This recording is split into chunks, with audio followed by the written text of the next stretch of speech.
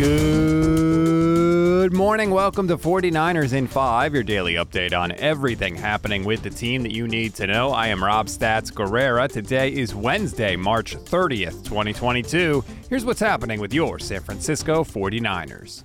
Yesterday was Kyle Shanahan's turn to speak to the media, and frankly, he did a much better job of handling the questions than John Lynch did, which is sort of funny since that's basically Lynch's only job. First up, Kyle, does this team actually view Trey Lance as a starter? That's why we looked into trading Jimmy, because we obviously believe that Trey can be a starter, and we're ready to do that. But if we can't upgrade our team in another way, we're not just going to get rid of a good quarterback because we have other quarterbacks on the roster. And quarterbacks are really hard to come by. Some teams don't have any at all. And the fact that we have 3 that we're happy with, that is a good thing. You always want to upgrade your team, and usually only one guy can play. And we know we have all guys that are capable of starting, which Jimmy's done a great job for us. We brought Trey here to be that eventually, and I think that'll be sooner than later. But when Jimmy gets his surgery, and we can't upgrade our team by getting some good picks until surgery, until people feel good about that, I'm all right with that. I mean, we're not just getting rid of him to get rid of him. I mean, Jimmy's a good player that we all really like as a person and as a teammate, and we're going to wait to see whatever helps the Niners the most.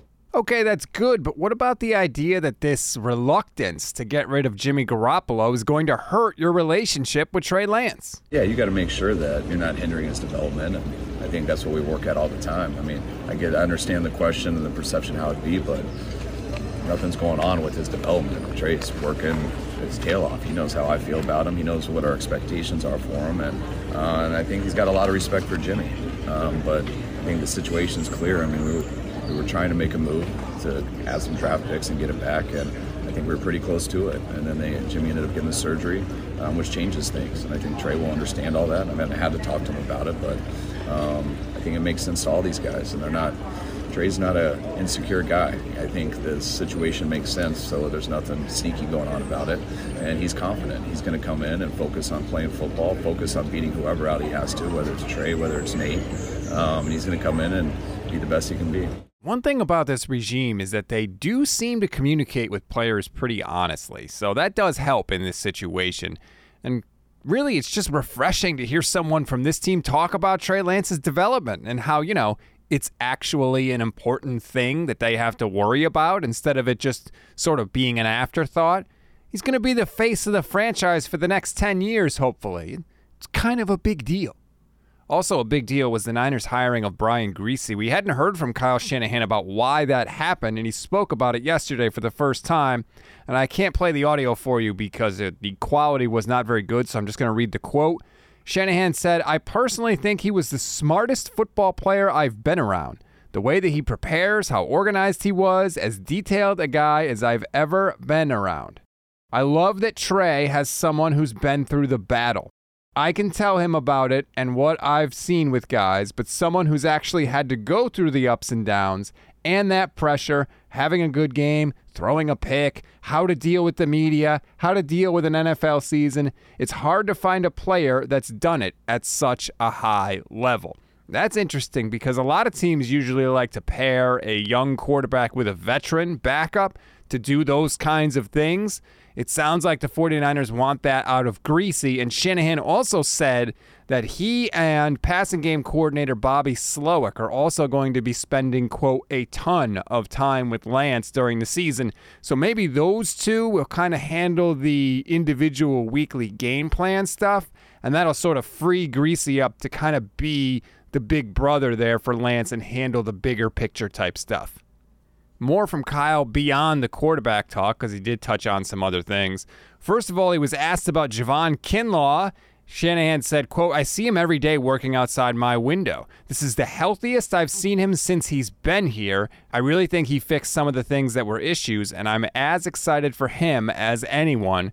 Kinlaw himself said on a podcast recently he feels like it's the healthiest he's been, so that does match up. Hopefully they're right, because the Niners are going to need him in the middle now that DJ Jones is no longer on the team. And lastly, Shanahan talked about the offensive line, because as we've brought up in the past, they have some question marks there that they need to fill. Listen to Shanahan talk about Aaron Banks and Jalen Moore. Quote, "We're very confident The way that Banks finished last year, he was ready to go. We almost made a move to put him in, but we went on a win streak and we were just gelling good as a team. If you would have asked me halfway through if he was playing, I would have said yes. But then things kind of started clicking for our team and we didn't want to mess it up. But he's ready to go. And then he went on to say, quote, what I liked with Banks and even Jalen Moore, both of those guys, they were hungry out there. I always saw them working. They always seem ready for the opportunity, and I think this year they're gonna get it. So there you go from Shanahan. They're depending on the drafting and development of those players to fill, obviously, key spots on the offensive line, especially because we still don't know the future of Alex Mack, but it's nice to at least know the team's plan going into next season. We always give you one thing to read, one thing to watch, and one thing you might have missed. One thing to read on this Wednesday, the Colts were one of the teams that could have traded for Jimmy Garoppolo after a disaster of a year with Carson Wentz. If you want an idea of how bad things got there, go read Zach Kiefer's latest in The Athletic. And Jim Irsay just unloaded on Wentz at the league meetings. I know it's not 49ers related, but it's the offseason, all right? Expand your horizons a little bit, people. One thing to watch, the Panthers are the only real viable option for Jimmy Garoppolo at this point, but they could also choose to draft a rookie quarterback. They sit at number 6 overall right now. Their head coach is Matt Rule. He was at the owners' meetings yesterday and said, quote, I think one of those quarterbacks will be a top 10 pick. Interesting. One thing you may have missed. The NFL changed the rules for overtime in the playoffs. From now on, each team will be guaranteed one possession in overtime, and the time will not be a factor. For example, if the first team takes all but 10 seconds in the overtime period to score their touchdown, the other team will have all the time it needs to finish their possession. So the time in OT is kind of not really important anymore. That's a wrap on today's 49ers in 5. Please rate, review, and follow the Niners Nation Podcast Network. Enjoy your Wednesday, everybody. I'm Rob Stats Guerrera. We'll talk tomorrow.